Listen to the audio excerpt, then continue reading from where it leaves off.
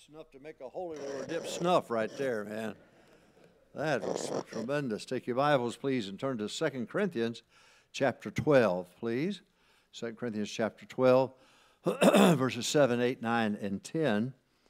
I want to thank you for your love and support during these days with the homegoing of my dear wife, and you've been so kind to me. And not just this, but through the years you've allowed us to be a member, be a part here, even though I travel all over the country, and I've been in 17 foreign countries, and I've been quite busy. We were going to move in 2017, but her health was so bad that we just, with her doctors and everything, but I appreciate your patience with me and patience with us, and we love being here. This is our cup of tea. This is the way it ought to. This is the way church ought to be. And you've got a wonderful pastor, and thank God for him. And don't take him for granted now. Don't do that. Don't do that. 2 Corinthians chapter 12, boys and girls, verses 7, 8, 9, and 10. If you have that, let's stand and stretch just for a moment. 2 Corinthians chapter 12, verse 7. At least I should be exalted above measure through the abundance of the revelations. There was given to me a thorn in the flesh. Now, in the original, that's a mother-in-law. Don't get mad. I love my wife's mother-in-law. They're slow in the back, aren't they? Okay. At least I should be exalted above measure through the abundance of the revelations. There was given me a thorn in the flesh, the messenger of Satan, to buffet me. Least I should be exalted above measure. For this thing I besought the Lord thrice, that it might depart from me. And he said unto me, my grace is sufficient for thee, for my strength is made perfect in weakness. Interesting, isn't it? Most gladly, therefore, will I rather glory in my infirmities, that the power of Christ may rest upon me. Verse 10. Therefore, I take pleasure in infirmities, in reproaches, in necessities, in persecutions, in distresses, for Christ's sake. For when I am weak, and I want you to circle this word, then, T-H-E-N. For when I am weak, then am I strong. That would be equivalent to an equal sign. Then am I strong. That's the title. That's the thought. Father, help me. Please, I want to be a help. I pray that you'll flow through me. The Holy Spirit, put one more brick of truth in the wall of life. This is no accident that we're here this morning, the way we're and how we're gathered and who we are. So talk to us. Please, Holy Ghost of God, we want you to have, not me to have liberty, but Holy Ghost, we want you to have liberty. So walk up and down these aisles, go from chair to chair and person to person, and talk to us where we're at, please. In Jesus' name, we claim your presence. Amen. You may be seated. Heartaches are real. Heartbreaks are real. Ill health is real. Burdens are real. Troubles are real. Yes, we're God's people. Yes, we're saved, born again, on our way to heaven. But all those things are still real. Now, what an interesting statement that Paul makes. When I am weak, then, or equal sign, when I am weak, then am I strong.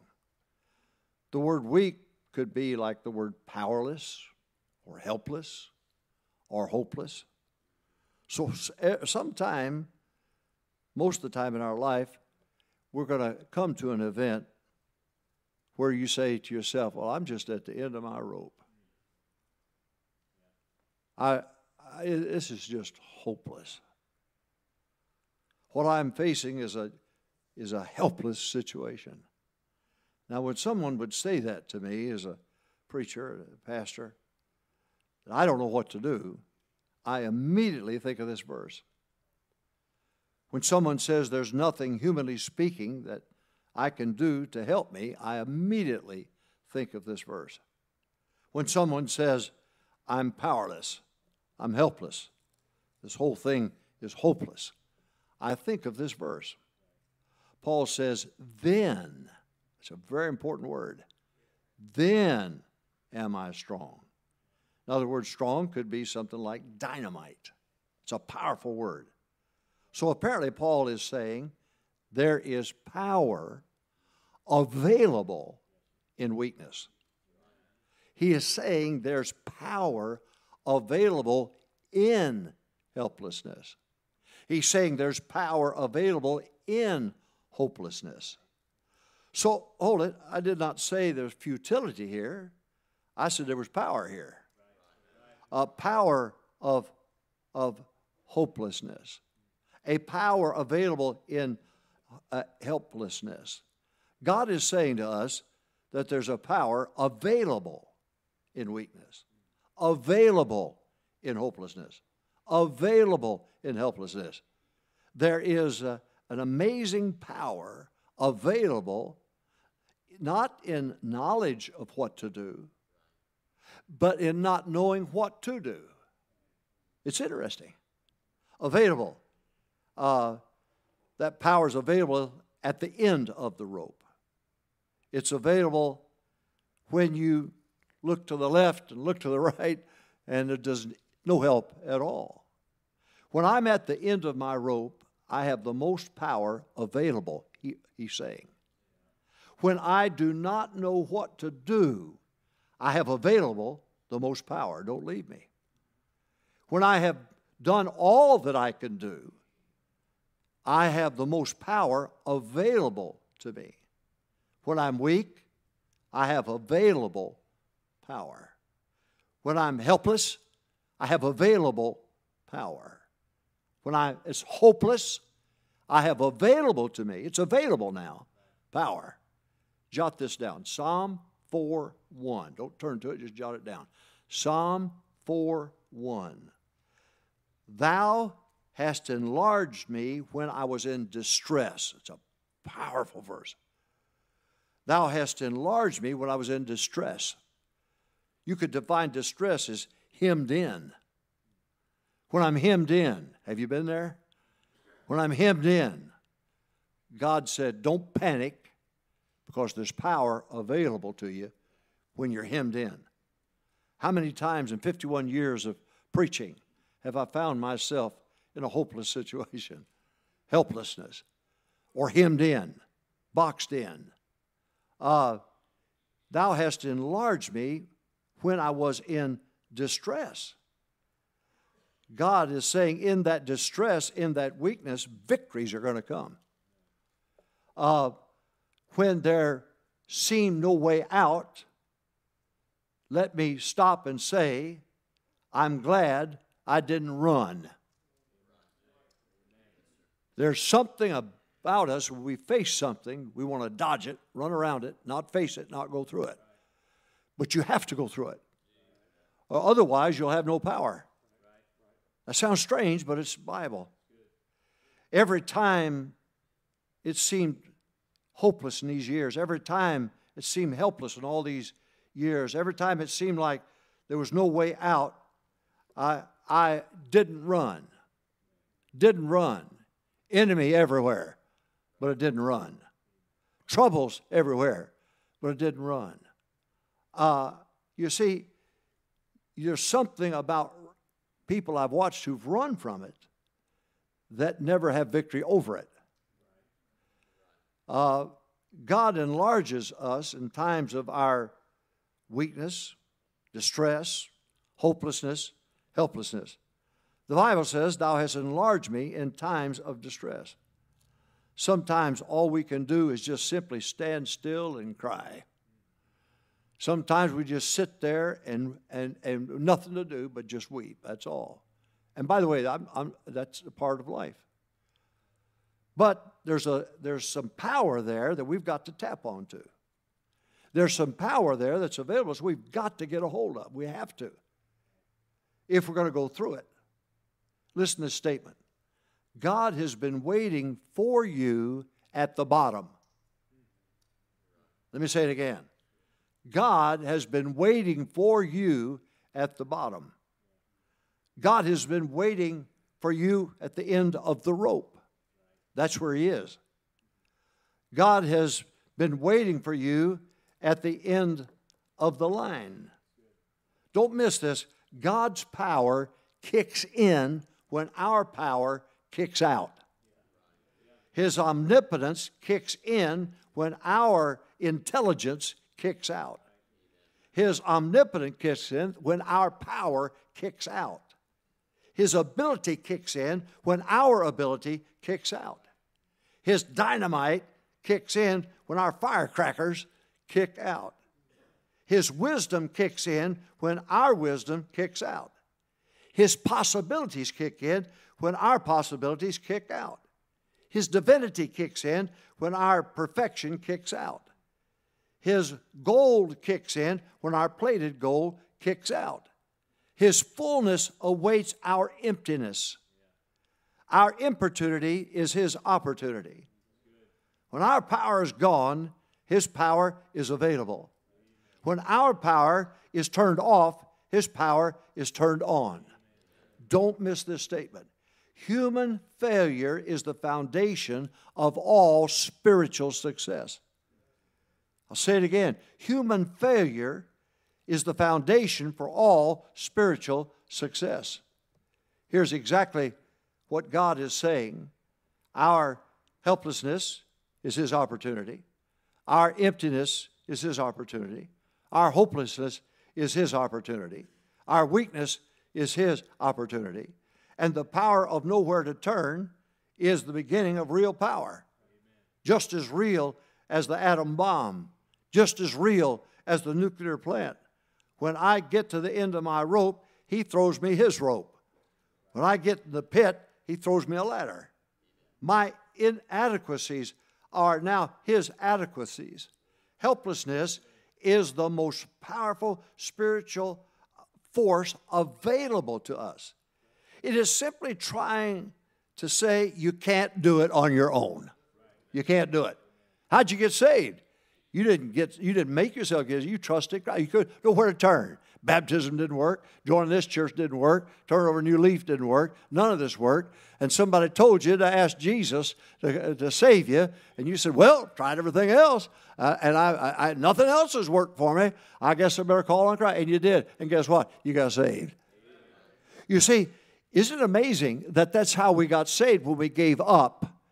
But now the Christian life, we feel like we don't have to have a point in our life where we give up. But you got saved that way. Now you're going to have to serve that way. God will never overpower you.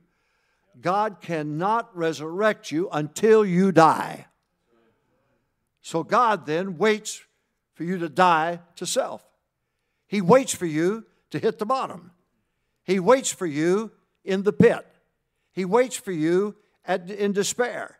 He waits for you at helplessness. He waits for you at your wit's end. He waits for you at the end of the rope. He waits for you in the dump with Lot. He waits for you in the days of defeat, of sorrow, of failure, of heartbreak, of frustration, of disappointment. When you come to the end of your rope, you just remember God has a better rope than you've got. When you come to the end of your wits, just realize you're a half-wit, and he's altogether lovely and wonderful and knowledgeable. And you need those times. I need those times. So don't ever think that because you got saved, you'll never have a problem. No, as long as they're deacons. Well, moving along here. Now, I'm just simply saying to you, the key word is the word available. There's power in I can't see the future. How can there be power in that? Simply, I know the one who knows the way through the wilderness. I don't know it, but He knows it. The truth is, when you quit trying to save yourself, then you can get saved. When you quit trying to serve, when you feel like that you're Mr. Personality, and you got it together, and you think too highly of yourself. You're too big for your britches. And when you get to a point, and God will knock you down, and God will get you down, not because He's mad at you, not because He hates you, but He'll do it to all of us so that we can have the availability of power. So the truth is, what started out, I got saved that way. I gave up trying to save myself, so I trusted Christ. Now, in my service for Him, I've got to have times where I walk in the woods and I cry and I bawl and I squall. Oh, God, I've got to have your help. And God looks down and says, well, I'm glad you see that you need me. And if we're not careful, we got it all together. We've crossed every T, dotted every I, and I'm for that. But the truth of the matter is sometimes God's going to allow things to happen in your life, and you're going to have to get alone somewhere, and you're going to say, God, I can't do it. I can't do it. All the great preachers of the past got to that point where they got alone with God and said, I can't do it. Lester Roloff takes a milk cow and goes to Baylor University and gets educated, comes out, and he depends on God. And God uses him. God raised him up. John Rice, God used him. Dr. Hiles, Dr. Robertson, all those great men, Dr. Tom Malone. But all of them hit the bottom. At some point in their life, they hit the bottom. Well, it makes you think you ought to have just roses all the time with no thorns. The truth is, it's going to come to you. And what you're going to have to do is realize, now here's the sermon, and I'm going to quit. What time is it? I ain't believing this. I've got to add 15 points here quickly. That little word then, T-H-E-N, then, equal. You hit bottom. Well, how do I get power? What's available now? I'm at the end of my rope. How do I get power? It's available. It's helpless. I'm hopeless. What am I going to do? I can't look to anyone for help. All right. You got to look to God. Now, here's how the power is available. Write this down. Keep on going. Write it down. Keep on going. Get out of your pity party. Get back up again. And get you a Soul Winners New Testament tracts and go soul winning. Teach that Sunday school class. Be an usher. Sing in the choir. Play in the orchestra. Do something. You've got to get up and keep going. You've got to. You've got to. You've got to. That's why men who retire die within 5 years of retiring. Well, there's no goals. There's nothing. I'm at the bottom. What should I do? The power kicks in when you decide to keep on going. To keep on going. Keep on going. Oh, I know it's been rough on you. I understand that. It's been rough on all of us. But the truth of the matter is, I am not going to lay down and die. I'm not going to do it. And you've got to get up on your feet and do something for God. Some of you ought to be teaching Sunday school, but you're not. Yeah, we have a pity party. We come to church and we're so sad walking around, wait for somebody to come hug us. And they don't come hug us. You know why? Because they're having their own pity party. Don't give a rip about you. And we got to get over that. Do something for God. Influence people. Teach Sunday school. Get a bus route. Go sewing. Do something. You've got to do. You've got to keep going. And if you'll do that, I don't care. I know it's bad. I don't even know your stories. But you're breathing. You got trouble. Now, you're at the bottom. What should I do? Get back up and keep going. That's the secret. That's it. Available? Yes. When I'm weak, then am I strong. Why? Because Paul kept on going and kept on going and kept on going. I believe Paul was married. I think his wife left him. Because you couldn't be a part of the Sanhedrin court if you hadn't been married. And his wife left him. Well, what did Paul do? He rimmed the Mediterranean 3 times. Started all kinds of churches and all kinds of trouble.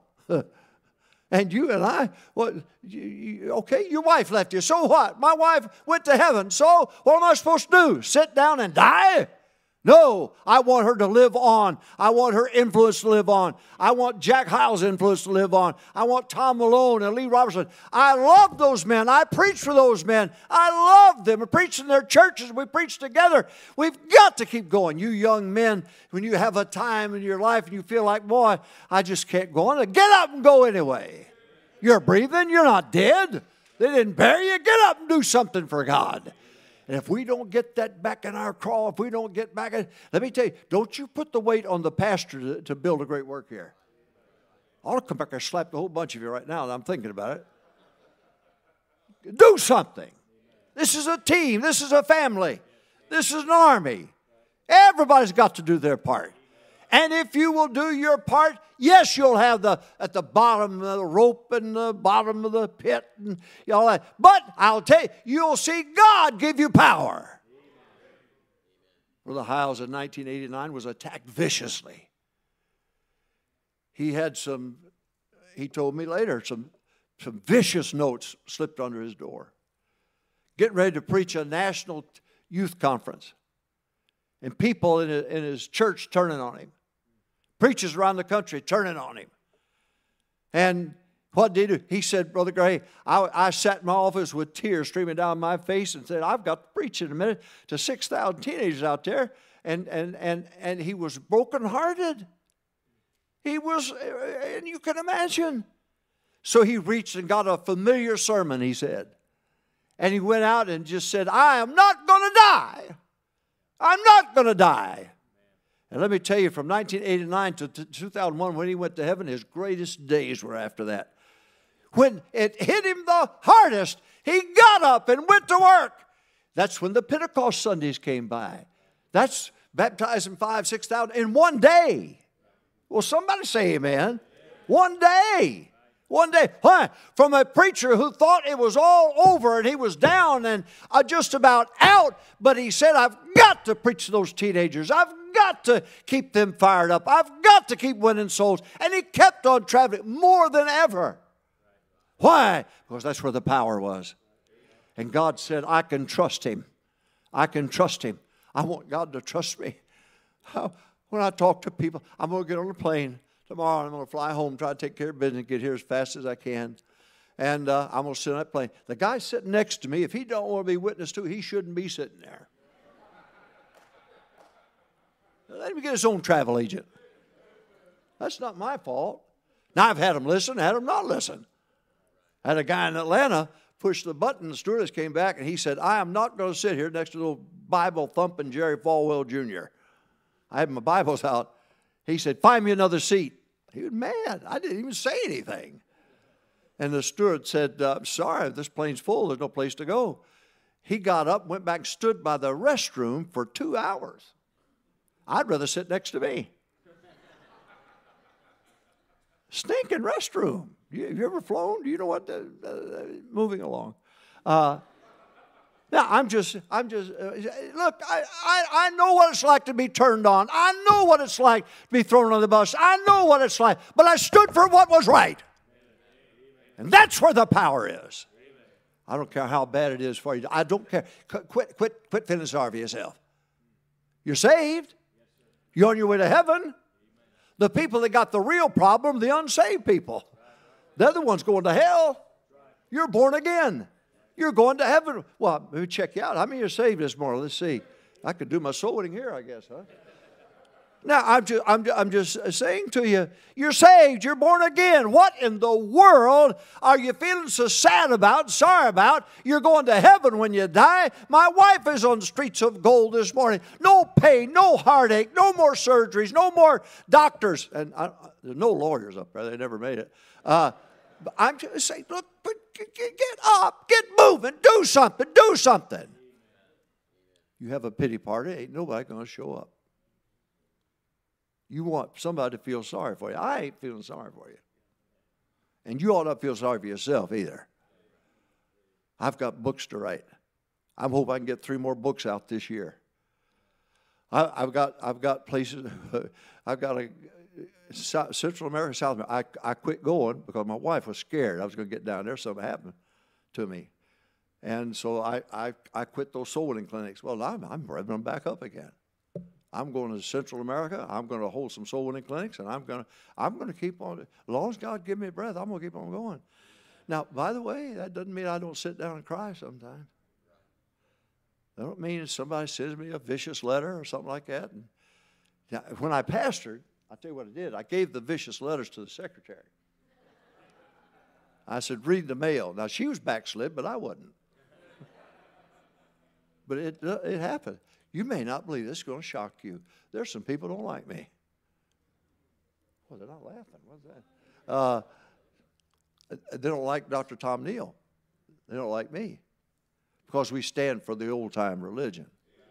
You've got to please keep going. Dad, I know you lost your job and you don't know what to do. You don't need a pity party. Go put some applications out. Get busy. Church members are sitting here today. If you're not doing something in this church, you get yourself busy and do something. You'll be the happiest you've ever been in your life. Live for someone else instead of yourself. Then, when I'm weak, then am I strong. Do something. And the Holy Ghost of God He'll re-energize you. I promise you. Because God promised it. Let's stand, our heads about.